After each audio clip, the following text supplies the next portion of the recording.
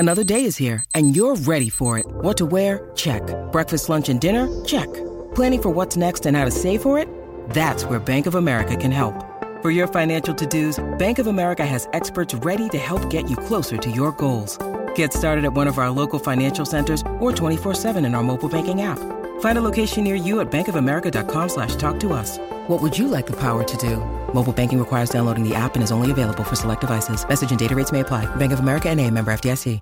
Purple Insider presented by Liquid Death. Go to liquiddeath.com/insider and learn about the Tall Boy can, which actually has water. Find out where you can get it near you at liquiddeath.com/insider.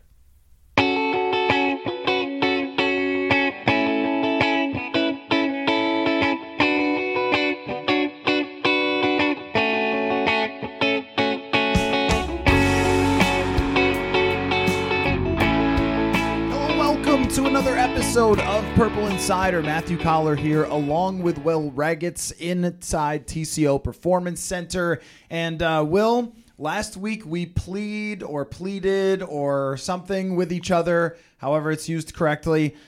We gave our pleas to the Vikings to make a big trade, and look, they did it. So they listen to this show and do whatever we say. That's the whole point here. But on the show, we've kind of talked about TJ Hockenson a lot, and people have more questions for the fans only. So in order to catch up on them, I think we should read them, and you don't have a choice because that's what we're doing here today. I'm happy to do it. Glad to be here as always, and a lot to talk about right now. The Vikings still have not won since my birthday, like 6 weeks ago in Philly, or have not lost, since then. So yeah, kind of a lot of positive vibes, and we've talked about them over the last 6 weeks, and they're still going here. They most certainly are, and this, I think, helped ramp up things even more as far as, here's a real quick debate. I have called this pushing the chips to the middle of the table. Now, this is not trading 3 firsts for Brian Burns or whatever Los Angeles was willing to do, the full bleep them picks, which LA, that's not a long-term thing, my friends. It is not. But I still think this is, because one player goes down that you probably could have worked around since the tight end position has given you nothing. And you could have said, no, we're going to hang on to that draft capital. And instead you traded for a player who is soon to become expensive. Like, yes, he can be part of your long-term future. Every move doesn't have to either be exactly today or exactly long-term. It can fit into both buckets, but giving up that much draft capital, and I know, again, it's like not selling the whole franchise, but to get a player of this caliber, I think it does say, like, we are really going for it. We are going to solve this weakness. We're going to bring in somebody who can be moved around to the slot. He can even play outside if you need him to. Like, this is a difference-making player, which to me says the bar is raised for what they think of this season, because if they thought this team was a fraudulent 6-1, they would say, we're going to hang on to that draft capital, make sure we're picking in the second round, also keep draft capital for moving up for a quarterback. But instead, they decide to put it into TJ Hockenson. But you may see it differently than an all-in move like I look at it. I don't see it as an all-in move, but I agree that, and this is what we asked them to do last week, they recognize their situation. Even if maybe they don't think, and being realistic, they're not on the level of the Eagles, Bills, Chiefs, maybe even like the Cowboys and 49ers, but they're not that far off. And you look around at the NFC like we talked about, and it's wide open, the path for them to get the 2 seed. Like, they should be the 2 seed in the NFC if they just kind of go 6-4 the rest of the way or whatever it might be. Like, so I applaud them for that, for recognizing that. And to some extent, it is an all-in move. Like, you're focusing on this season and capitalizing on your opportunity and getting a really good player in TJ Hockenson. But the reason I liked it is that it's not like you said, it's not really going all in. Like, it fits the competitive rebuild that Kwesi has talked about, kind of the time horizons. Like, you have this 2-year window where Kirk Cousins is under contract next year as well. They got a lot of guys, like even the minor guys they traded for, like Jalen Reagor, Ross Blacklock, they're under contract next year as well. So it's not like this has to be 2022 or bust. They have next year as well with TJ Hockenson. He'll be on a 5th-year option unless they extend him this offseason. And you can kind of evaluate it that way. And So I liked it. I think it's a really good move to add somebody who I think is going to fit super well in this offense, complement everybody else, and just make this current team a lot better. Because even if Irv Smith hadn't gotten hurt, like this is a huge upgrade. So I liked it for that reason, but also because it's not just solely like he's not like a 2022 rental set to hit free agency or something like that. Right. I guess what I'm saying is I think that you can go all in with a big move for a significant player, and it doesn't necessarily have to blow up after this. Like, it doesn't have to have an expiration date. That player is allowed to stay with your team or, have an extra year of his contract, but also it means going out and sacrificing something for the future in the form of a draft asset. And second rounders are starters. Like, when you look at second round picks from this team in recent history, whether it was Irv Smith was supposed to be, or Dalvin Cook became a Pro Bowler for this team in the second round, Brian O'Neill is a star for this team from the second round. Like, that's usually a player you expect to be very good for you. So you're giving up that potential. Andrew Booth, I think they drafted to be a long-term starter for them. For someone who's going to be more expensive, there is a sacrifice here to do this, even if you get to keep him long-term, and he could end up being one of the highest paid players at his position. And especially when you trade for someone, you have to pay them as part of the justification. I mean, if they don't, I think that's still okay because it is more of an all-in move for this year. But I guess I think that, like, just because he could stay around forever doesn't mean you didn't sacrifice potential things for the future. And really, I look at next year as like, I have no idea what that looks like.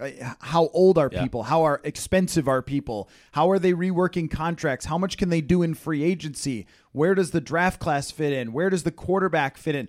There's so many questions right after this season that a tight end, even if he's good, really won't change your franchise trajectory. So it's really for this year. And then I think next year, there's a lot of things that are going to not be the same as they were this year. And to be competitive again, the things that went right this year will have to go right again next year. So yeah, I think there is a few different ways to look at it, but I kind of look at it in context of the bigger picture where Hockenson is not going to be central to where they go after 2022. He is going to be central to where they go in 2022, right? Yeah, no, that's fair. And I think I agree, though, that when in trading for him, I think the long-term plan is probably to extend him and to keep him around.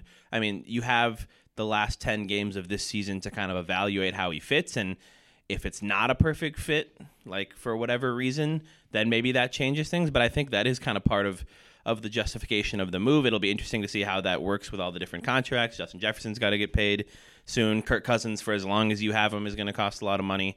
So various things like that. But one thing I did like about the trade, they gave up valuable draft picks, but they didn't give up, in terms of quantity of picks, they didn't give anything up. Like, they got the picks back in later rounds. If you think about it, like the Vikings' second round pick, if they keep this up, could be very late in the second round. The Detroit Lions' fourth round pick could be pretty early in the fourth round. So, like, maybe not as big of a difference there as if you just kind of look at it on the surface, dropping 2 rounds. And then the conditional pick in 2024 as well, that could be a 4th or a 5th. So, yeah, I like the way it was structured in terms of getting that back. Kind of a bet on your personnel staff and your ability to maybe find, like, a Caleb Evans type players in the 4th round, who looks like the total projection, but looks like he could be an interesting cornerback piece at some point. So, yeah, I liked it for a lot of the ways it was structured, and it is a move to make them better this year and to capitalize on this team. But I see TJ Hockenson being a big part of their offense in 2023 as well, and probably beyond that. Yeah, I think so too, and it really answers a question for the future of who's going to be at that position, because the way that Irv Smith played, and I know that, Kwesi and Kevin O'Connell went out of their way to say Irv was coming along, he was looking better, and I'm sure that there's truth to that. He was not fitting. Yeah. He was just not fitting. It's a hard position to find, like, a star at. Mm-hmm. Like, I would say he's in the top 6 or something at the position. Like, he's not Travis Kelce or Mark Andrews, but with his size, his athleticism, his blocking ability, his yards after the catch ability, like, there aren't many guys like that. So to get one who's 25 years old, he could be a fixture. Like, the things he talked about yesterday, if teams are trying to play too high and take away Justin Jefferson, there's a lot of things that he can do in the middle of the field against the safeties to kind of combat that. Like, just those two alone, you figure out the other pieces later. I don't know how much Adam Thielen and KJ Osborne will be like really long-term key guys, maybe KJ Osborne, but those two guys, TJ Hockenson and Justin Jefferson, I could see that being a good pairing for Kirk Cousins or for any quarterback for quite some time. No, I totally agree. And I think when you think about foundational pieces, like whether KJ Osborne is here or not in the future, I mean, that's a guy who you can replace. But it's hard to replace one of the 6 to 10 best tight ends in the league, and it's hard to impossible to replace Justin Jefferson or Christian Darrisaw the way he's playing, or Brian O'Neill the way he's playing. And those are foundational pieces. All those guys are young, so they will be here. And when you think about the long-term prospects of the quarterback position, I don't think this thing goes through 2026, but some of these players do. These foundational pieces with Jefferson is going to be 23 next year, and Hockenson will be 26, and Darrisaw will be 23 or 24. And O'Neal will still have many years left to go. I mean, these guys can be here for a long time, and them alone, you should be able to fill in the pieces, save for having the worst right guard in football. Other than that, but I mean, you should be able to fill in. Ezra Cleveland's been good. He'll probably be here for a while. Yeah, I agree with that. I'm not ready to say foundational piece. Yeah, but, no, but not good. on the level of those other guys. Right, and of course, Ty Chandler had those 15 runs in preseason. So he is also a megastar. He could be, though. He has some potential. He looked good to in be a preseason, starter. He really did. Means nothing, but all right, let's get to some of these fan questions. This one comes from David via email. It says, with the trade this week, I keep thinking about a 538 article about Kirk Cousins needing tight ends. It was written prior to him signing with the Vikings. Could Hockenson unlock something for Kirk? Does more play action and two tight end sets make them more competitive for the likes of the Bills in 2 weeks? Your thoughts? I think it's a good point. I haven't read the article being mentioned, but look at Kirk Cousins' career going back to Washington. He had Vernon Davis. He had Jordan Reed, like athletic tight ends, and those were a big part of the numbers that he put up there, those guys utilizing the middle of the field. I saw they showed this stat on ESPN that Kirk Cousins this year, when targeting tight ends, all the stats, yards per attempt, passer rating, whatever, like all towards the bottom of the league. And, I mean, I think that says more about the tight ends the Vikings had than it does about Kirk Cousins. And so getting somebody like TJ Hockenson in, I think it makes a really big difference for Kirk Cousins and for this offense specifically. Like Kevin O'Connell talked about it, like marrying the run and the pass. The tight end is a really important part of that. And picture some of those bootleg rollouts where they dump it off to Johnny Munt. Now you're dumping it off to TJ Hockenson, who can do something with the ball once he catches it. And like they can use them in tight end screens, and they can do all these things off play action or just utilizing him up the seam over the middle of the field. Like I think it's a really nice kind of, they call tight ends a lot of time like the security blanket. And so for Kirk Cousins, he hasn't really had that, and he has Justin Jefferson, who you can clearly just throw the ball up to and should do that more, judging by that catch he had on third down against the Cardinals. But yeah, having TJ Hockenson, I think it helps a lot for this offense and for this quarterback. I think that their production was so poor that you or I would have helped. I'm looking at some of the numbers right now. ESPN has come out with some very interesting receiver and tight end analytics developed by an analytics legend, Brian Burke, in football. And it's very interesting because it grades on a 1 to 100 scale their ability to get open, their ability to catch the football, and their ability to run after the catch, or like how they've performed, right? And it's based on the NFL Next Gen stats, so the tracking data is telling us this. It's not like a subjective type of thing. When it comes to getting open, TJ Hockenson and Irv Smith are about the same. Irv Smith is 71st out of 98, and Hockenson is 63 out of 98. And they both catch the ball about the same, where the big difference is, I guess Irv had that one big drop, so that probably hurts his numbers. But where the big difference is that yards after catch.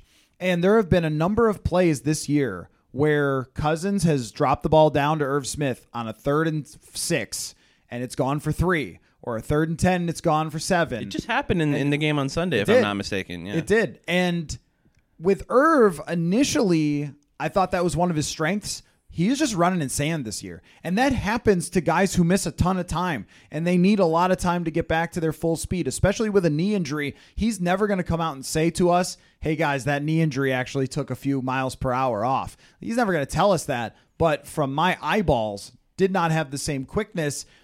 Is there some space there for a tight end to break some tackles? I mean, also the lining up in multiple spots, like I think that matters. You can treat him almost as your number 2 wide receiver. Like there's a lot of doors that are opened by TJ Hockenson potentially in this offense.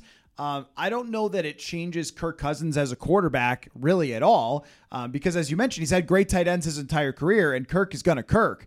But does it help the potential production of what they've done so far this year in a season where they just are having trouble getting the football to Adam Thielen more than like 6 yards down the field or KJ Osborne at all? Yeah, I mean, I think it is significant. Now, the other part of that is, I mean, does it help them run more 2 tight end sets? Johnny Munt's not a threat at all. So no. Good blocker, though. He is a fine blocker, but I don't think, I mean, yeah, you can throw it out there. It's just like CJ Ham. Yeah. It's like you could throw it out there and mess with the other team on a play action. I don't think it changes that. Like you could have done that before with 2 tight ends, and they didn't really do it. And I really don't think it makes a difference against the Buffalo Bills. I mean, the Buffalo Bills are a house.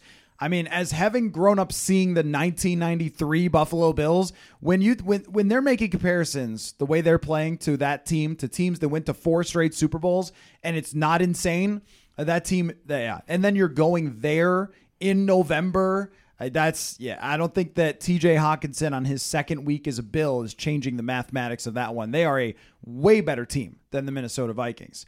And I agree. Yeah. And that'll be an interesting game to see if the Vikings can even like hang in that game. Like the Vikings are 6-1. They've won 5 in a row. I keep getting that wrong. They've won 5 in a row. And I saw like they do the very early lines like a week and a half ahead. They opened up as like 8.5, 9.5 point underdogs. Which is wild. They're 6-1, but it's also very fair. I would not be rushing out to go bet the Vikings plus 8.5. Like that team is crazy. Josh Allen is an alien. Also, the Vikings' performances against number 1 receivers, bad. There's going to be a slightly motivated number 1 wide receiver for the Buffalo Bills. Yeah. I mean, and not only that, but a quarterback. Like Kyler Murray is what percentage of Josh Allen? Justin Fields is what percentage of Josh Allen for mobile quarterbacks. Those guys are like 40% of him. Yeah. And they had good days. Yeah. So that's not great. But, yeah, I mean, I think the defense is where you need to be concerned. I don't think running 2 tight ends against that team. They also have a monster defensive line. They have a great secondary. They have a great defensive coach. There is no weakness on that team. So our next question actually also pertains to that. People really overlooking Washington here. Yeah, come on. Taylor Heineke, Kirk Cousins dueling revenge games. We're just looking ahead to Buffalo. You got to stay focused on the next game, people. Yeah, this is a trap game for fans, not the team, because it's Kirk revenge game. They'll be paying attention, but fans, they're getting trapped. This comes from Christian. Pretty obvious that our biggest test of the year will be against the Bills. That being said, I watched Packers and Bills on Sunday night and noticed that the Packers had a lot of success running the ball to the outside, especially on pitches. Why the Packers didn't keep doing that, I can't understand. Is that something the Vikings can exploit with Darisaw and O'Neal and be able to set the edge, and now Hockenson added to that mix? I think that's the only way we have a chance to be able to run in the quick passing game. The Bills' defensive line is the Vikings' worst possible nightmare. No, I mean, I agree with that. The Bills, a lot of things, is the Vikings' worst possible nightmare for this team. Now, I guess from a bigger perspective, they have found something in the run game, and Christian Darisaw is a monster. I mean, I'm ready to call him an elite player at his position, maybe a top 5 player at his position already. That's the way he is played. Do I think that pitching the football to the outside to Dalvin Cook over and over again can beat the Buffalo Bills? No, I do not. I don't think that evens the score. I don't think that gives you much of a chance. I don't want to completely write it off for an NFL game, but this one is a huge mismatch in so many ways. But I do think that this running game and them having so much success against Arizona, which had been pretty good against the run, like that gives them a chance to have a more dangerous offense down the stretch if they found something with the running game that works for them. Yeah, it's an interesting thing to think about because the way that question was phrased too, I was watching that Packers-Bills game, and I was like, they're down 27-10. Why are they still running the ball so much when they have Aaron Rodgers? That didn't make sense to me. Maybe he's saying they specifically went away from running it to the outside. I don't know the exact details of that, but yeah, if you're the Vikings, on the one hand, like a good way to try to beat the Bills would be sustain drives, get the running game going. This is like the classical football thinking. Keep Josh Allen on the sidelines, and that's legit. You want that guy to be on the sidelines as much as possible, but that's the whole idea of this like Vic Fangio defense, and like it's hard to sustain those drives and to not make a mistake against a defense with so much talent up front in the secondary, linebackers. Like that's hard, especially because if you turn it over or whatever, you have to punt. They can score so fast, and like that's the Chiefs thing, the Bills thing. Like it's so hard to beat a team with an elite quarterback and an efficient passing offense because they can just drop back and throw the ball 65 yards in the air and score a touchdown. And then you're like, what just happened? We've been trying to run these boots and 4-yard carries to march down the whole field. And the playing field is not level when you're talking about those things. So I think the Vikings, again, I mean, focus on the Commanders, but once they get to that Bills game, like they're going to have to try to find ways to hit big plays of their own and maybe let Kirk loose through the air a little bit and try to use your number one advantage over anybody, which is Justin Jefferson. Folks, you've heard me talk about Liquid Death, and I'm glad to see that some of you are getting on board. I got a great tweet from a listener the other day talking about how Liquid Death has helped him kick sugary drinks and slim down. And also, for the longest time, my wife was the type of person to carry a water bottle everywhere because she didn't like the idea of buying so many plastic bottles. Well, that's the reason it's called Liquid Death, to bring an end to plastic bottles and instead use aluminum cans, which are easier to recycle for profit and do not end up turning into trash. Liquid Death is even donating 10% of its profits to kill plastic usage. So you're going to want to look for Liquid Death mountain water and flavored sparkling water in the water section, and here's how you find it. It looks like a beer can. It's the only water that looks like a tall boy. So whether you want to use it to drink more water or confuse your coworkers by bringing in something that looks like a beer can to work, you can find Liquid Death at Hy-Vee, Target, Walmart, 7-Eleven, and many more stores. Find out where. liquiddeath.com/insider. That's liquiddeath.com/insider. When you need mealtime inspiration, it's worth shopping Kroger, where you'll find over 30,000 mouth-watering choices that excite your inner foodie. And no matter what tasty choice you make, you'll enjoy our everyday low prices, plus extra ways to save, like digital coupons worth over $600 each week. You can also save up to $1 off per gallon at the pump with fuel points. More savings and more inspiring flavors make shopping Kroger worth it every time. Kroger, fresh for everyone. Fuel restrictions apply. Yeah, it's long been a fallacy, I think, of the let's try to keep Peyton Manning off the field. Then Peyton Manning wins 14 games. Let's try to keep Tom Brady off the field. Wins like a 90th Super Bowl. Like, I don't know, man. I don't think it's working because nothing works. When they have Josh Allen or Patrick Mahomes, nothing works except for scoring, which is matching them because your defense is not. It's just not stopping them. It simply is not.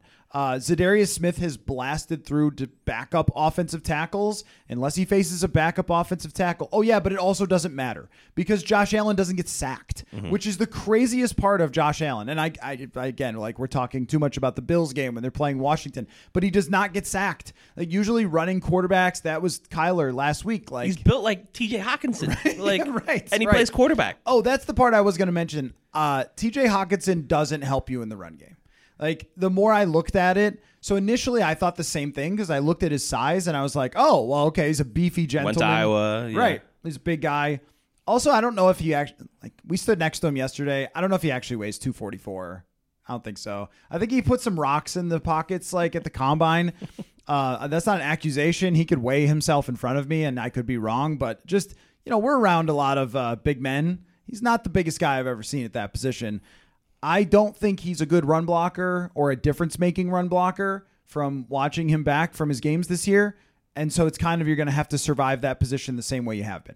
And it's Johnny Munt if you need a difference maker there. Yeah. The one thing I saw somebody tweeted was like his numbers, if you go to the advanced like PFF metrics, his numbers in zone blocking as a run blocker are better than in like the gap power stuff that the Lions run a lot of, and the Vikings run a lot of zone stuff. So maybe that'll help. But yeah, he's not George Kittle. Let's make that clear. Right. Who is just an absolute mauler in the run game. I do think I think he'll be a above average run blocker here, maybe average, but he's been well below average we'll see. by the PFF grades, and like he's lining up in the slot a lot. He's a receiving tight end. Like, he's what you wanted Irv to be. You had to spend 2 second-round picks to get Irv, what you really wanted from Irv, like a second on Irv and a second on T.J. Hockenson. But they have it, and I just think that when you're talking about can they use him as a weapon in the run game, not really. And as far as putting 2 tight ends on the field and not having a great blocking from one of them, like, that's what you already had. So yeah. I don't see that changing. Where they're good, though, is the run blocking from the actual offensive linemen. And that might give them a chance against Buffalo, but I think you're going to have Justin Jefferson go for like 200. Okay, we'll talk about that more next Thursday, though. Actually, yeah, that's going to be, well, I'll work that out with you later. I'm going to actually be in Buffalo, but we can do a Zoom. Anyway. You going out there like earlier? Yeah, I'm going to go out there early, like to visit family and friends before the game. So unfortunately, next week I'll miss Matt Daniels' press conference. Incredible stuff today. But okay, next question. This is from at Orange Suds on Twitter. Talk me into Kirk Cousins' play hasn't diminished much this year, given the fact that he hasn't had the opportunities to pad his stats during multiple score deficits like he did in 2020 and 2021. So basically saying that the box score stats are not really telling us the truth, that Kirk is the same Kirk. It's just been circumstantial. I don't agree with that. I don't see Kirk being as good as he's been. And I don't think last year was garbage time stats.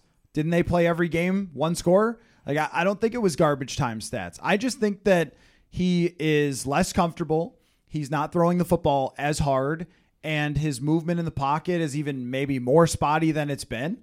And last week, he took a couple of pretty bad sacks where you're not moving. You get strip sacked in a key moment.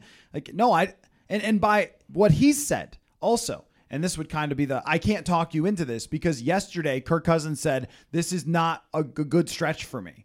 And we've walked out of the stadium 6-1, which I also think is passive aggressive, him QB winsing us on that. But like, he's done this numerous times in his career where he's had very good stretches.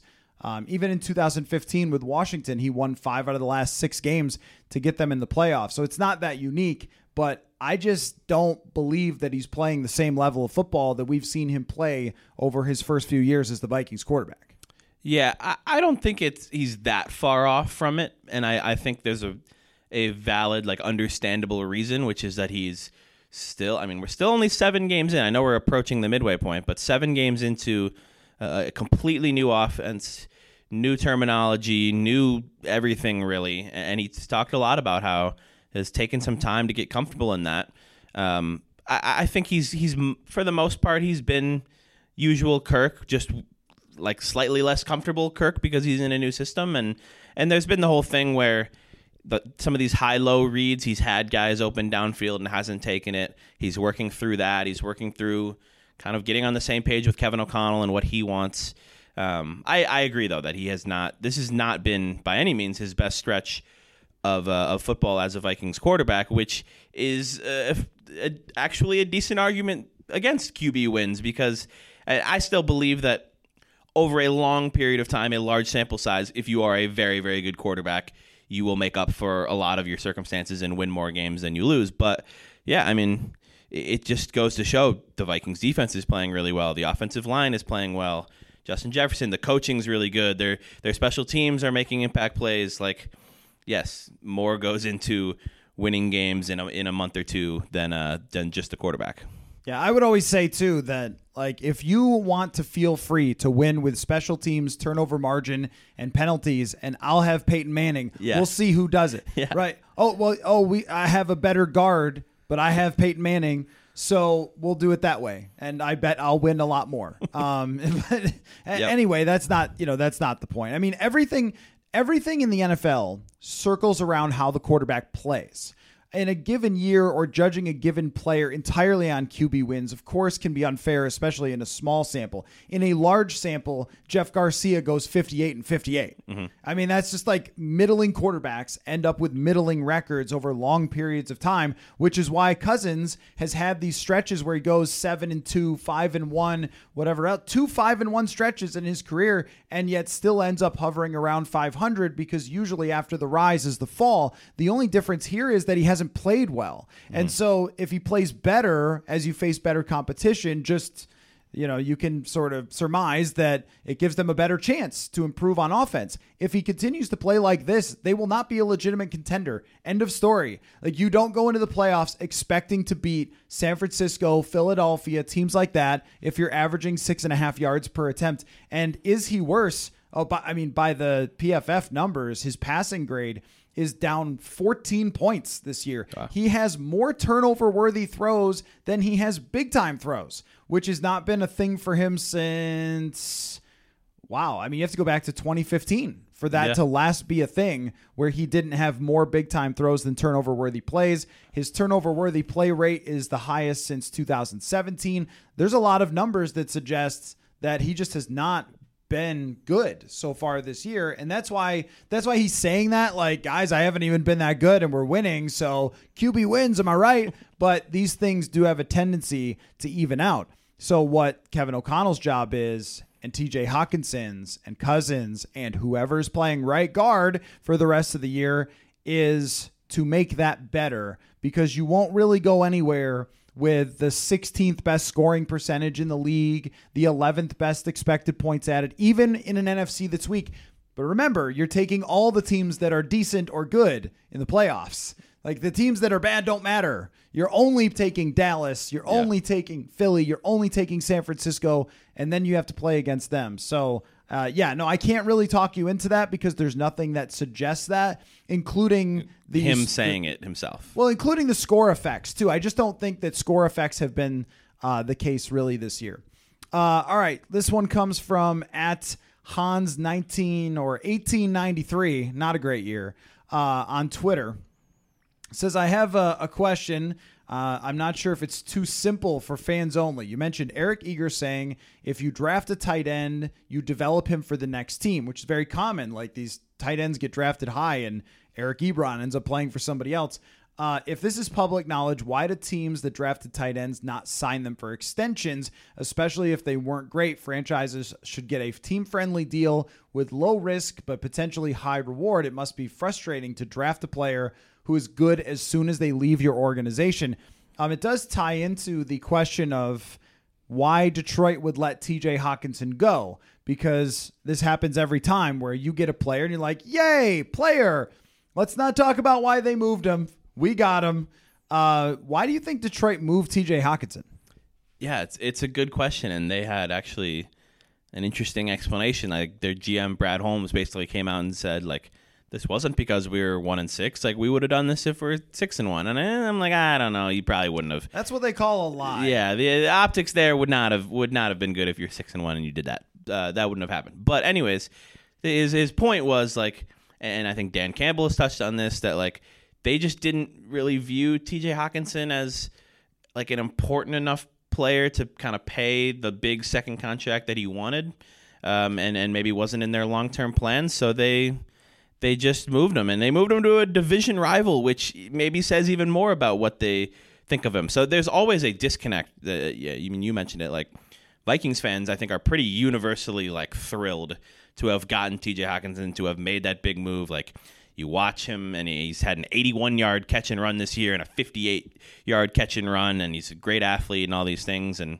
he made the Pro Bowl a couple years ago. Like, he's a legitimately good tight end. I think for the Lions, maybe it has to do with the positional value or the blocking side of things, or just not feeling like he was elevating things so much more than like the Lions, I'm sure, have like 3 Johnny Mundt, Ben Ellefson type of tight ends. Every team has those guys that maybe they feel like they can get by with that. So, yeah, I don't know exactly why. I think it was a little bit foolish from the Lions' end to be giving up on this kind of really talented 25-year-old player that you drafted 8th overall not very long ago. So, yeah, it's an interesting point. Yeah, a lot of teams, it seems like you draft the tight end and then he ends up maybe breaking out and really getting comfortable in the league. And I think that can take a little longer at that position and then playing well for some other team. But the question makes a lot of sense, though, to me. Like, if you knew that was the case and that's something that commonly happens, why wouldn't you maybe have a little more patience and hope that breakout happens on your team because you're the one who drafted him? So I don't have a great answer for that. No, to be honest. I think you covered a lot of ground there, though. That was all correct. I mean, it is an odd thing. I mean, even by PFF this year, he is ranked as the 8th best tight end in the league. So they've seen the work there of a top 10 player at his position by the numbers, and still decided that this wasn't a guy that they wanted to keep for long term. There's never been any like character issues or whatever. The other day I revealed on the show that I eat hot dogs in mac and cheese. Maybe he does the same thing, and they thought, red flag. I don't know. Hey, don't knock it till you try it. Okay. It's delicious. But there's a bowl of mac and cheese. Yeah. And you just throw a couple hot dogs in. Do you cut them up? You cut them up. Okay. Yeah. All right. That makes a little more sense. So then almost each bite. It's like having mac and cheese with like chicken or bacon. It's just a different meat. And then when you think about like So it's still a little odd to me, but maybe I'll try it. Like how much presentation matters. If you took mac and cheese and put it on top of a hot dog, people would be like, "Are you a sociopath?" For some reason, that sounds better to me than putting the hot dog in the mac and cheese. Oh, no, they're both probably great. Yeah. I'm going to have to try that. What were we talking about? TJ Hockenson. So there's no good answer because no one's going to give you the answer. Yeah. But they have an answer. There is a reason.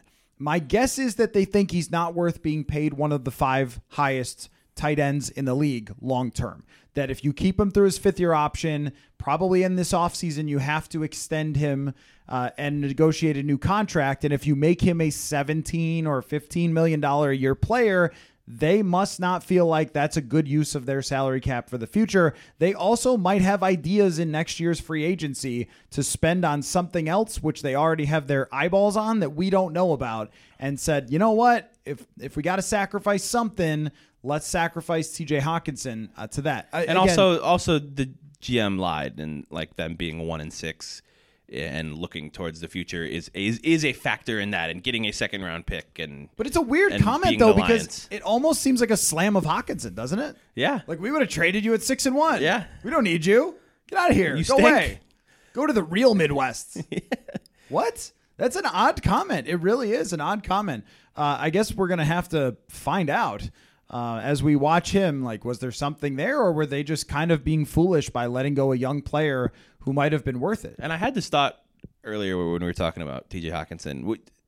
Would you say we expect him to be 2nd in targets and receptions on this team the rest of the year? I would, yeah. Yeah, because I think Adam Thielen's still in the mix. I mean, he gets like 7 to 9 targets a game, but I think TJ Hockenson might take away from some of that because like they're going to kind of operate in similar spaces in the field in that short intermediate area.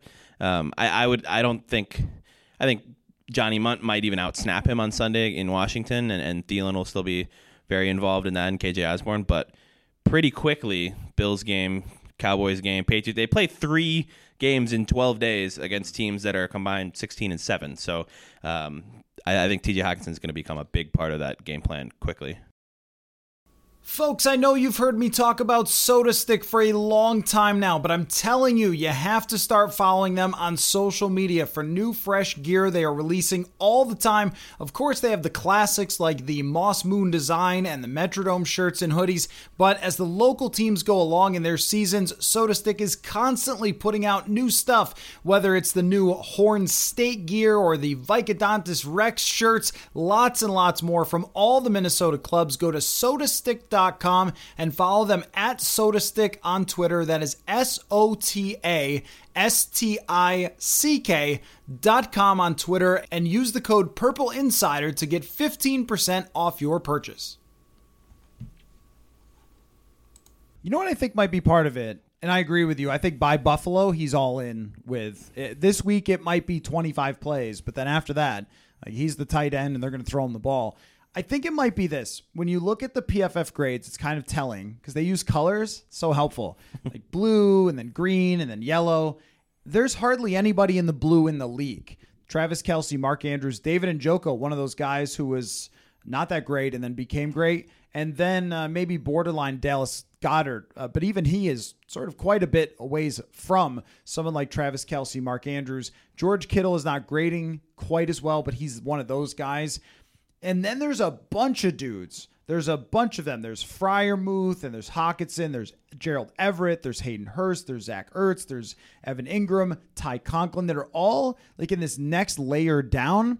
And they might feel like, I'm going to have to pay you because of your catch numbers like you're Travis Kelce when you're not Travis Kelce. And so maybe Tyler Conklin is a great example of the yes. Vikings developed him for 4 years, Yes. and now he's finally like a part of an NFL offense. He just had 2 touchdowns on Sunday. Good for Tyler Conklin. I like that dude. He's a good player. It also might say like where you should get tight ends is maybe develop them late. 5th round. Hope someone emerges. But I think that when it comes to high drafted tight ends, is there ends up being bad feelings. Like between the tight end, between the team, because they drafted him 8th overall. And I think he's been fairly successful, but maybe you thought he was a transformational player. And they're just like, you weren't as good as we thought you were going to be. Yeah, if TJ Hockenson was drafted in even the 2nd round, I think his career, probably by Lions fans, is viewed very differently. When you draft somebody 8th, and TJ Hockenson doesn't have any input over that. He doesn't have any say over where he gets drafted. But when that happens, you're expecting that guy to become the Travis Kelce, Mark Andrews, George Kittle tier, and he hasn't quite done that. So maybe it is viewed as a little bit of a disappointment, but he's a good player. Like, he didn't ask to be drafted 8th. But I think that's what it is, though. It's not just him. Like, when Cleveland signed Njoku, a lot of people went like, what? Njoku? I mean, he hasn't been that good. Why are you giving that much money? Because Cleveland was making a bet on the tight end jump, which does happen a lot of times midway through their careers where they really capture that role. And it's worked out for Njoku. It doesn't work out for everybody, but they more have doubled down on their bet. But I think sometimes when you get 4 years into a player's career and he hasn't been what you thought he was going to be, you're like, I don't know. It just didn't work out. And then he goes somewhere else and they maybe build around him, or they really saw him as a perfect fit where maybe he wasn't for you. Like, there's a lot of things. Playing in different schemes with different players around you, different coaches, like that can be a big deal. I think another interesting point, like I think we have enough data now to say that something Kwesi really has kind of prioritized is like draft pedigree and going out and getting, like, he traded for Jalen Reagor, who was a first-round pick recently. He traded for Ross Blacklock, who was the 40th overall pick recently. Traded for TJ Hockenson, who was the 8th overall pick recently. Like, betting on just talent and the traits that got these guys drafted high, even if, I mean, none of those 3 lived up to that positioning, but there's some merit to the idea that, like, hey, maybe they'll do better here with a change of scenery, different schemes or whatever. And I mean, not that Jalen Reagor or Ross Blacklock have kind of torn anything up for the Vikings so far, but it's an interesting kind of trend that we've noticed now. Okay, next question from @SwervinMervin on Twitter. Is there anything that the Vikings could do to bring in one last piece, maybe a player who gets released, or Odell Beckham Jr. when he's healthy? Over the cap only shows them at $300,000 in space. Heard Monday marked the end of where teams can restructure for this year. The only thing they can do, I believe, is extend Delvin Tomlinson. If they gave him a big extension, they could lower his cap hit. There isn't much else they could do. You can still restructure people's deals. Like, the specific thing was that you couldn't do like what the Bears did with Robert Quinn, where they eat a bunch of the money in a trade. But that's irrelevant now that the Tuesday trade deadline has passed. You can still say, all right, we're going to restructure Dalvin Cook or Brian O'Neill or Eric Kendricks' contract. But, I mean, the trade deadline has passed. Like, you can't trade for anybody anymore. So it would have to be you sign somebody who gets waived. And the one big piece, I guess maybe 2, but the one big guy still floating out there at some point is Odell Beckham Jr. Right. And then maybe Ndamukong Suh. I have no idea if he wants to play football. And the only one that makes sense there is Brian O'Neill to restructure because he's going to be here for a long time. I don't know that it's wise to do it with Kendricks and Cook because then you're doing the kick the money down the road thing on the salary cap, which they've done so much of and are not in the greatest situation for next year already. But the answer is like they can. And Delvin Tomlinson to me would be the most obvious. He's played great. They love him. They give him a contract extension, make sure he's a part of the team for a long term, create some cap space, and then sign Odell Beckham. I think what it comes down to, though, with Odell Beckham is like, yes, you can find the money if you're desperate. And look, I mean, I've been the all-in person, so you might as well do those things with Kendricks and Cook if you have to get Odell Beckham. I think it's going to come down to how serious does he take you as a contender? Because if I'm him, and he watches that Bills game and you lose by 28, right? You have to contend in that game. Where is he going? Yeah. Yes. No, that's it. That's it. I think that's it. If I'm Odell Beckham, I'm sitting at home and I'm watching Red Zone every week, and I'm saying, who's good? Who's good? Who wants me? Because you know who wants him? Everybody. After what he did last year for the Rams, it was remarkable. He came there. Robert Woods got hurt. He took right over. He learned their offense. He was a good teammate. Scored a touchdown in the Super Bowl. Everything they could have dreamed of. And everybody wants that. There isn't a team in the league that doesn't. But Kansas City's got to be sitting there being like, come on, we're us. Right? Like there's got to be 5, 6, 7 other teams who are interested in this. So the Vikings have to prove to him that he should come here. If he wants to, of course I would say yes. Why would I say no? They just traded for a tight end. Like, what's one more? Yeah. Do it. I agree. Okay. No more no takes there. Last question. This from C. Landstrom, or any other interpretation of how you say that on Twitter. Let's see. With Irv Smith's injury and the substantial loss of playing time, could the Vikings and Irv consider an incentive-laden contract for 2023, staying with the team, having a season in a familiar setting, and then producing what would seem to be in a better position for him for a more valuable contract later? Could you envision this playing out? Let's see. Or is he a lame duck? I would be shocked, though.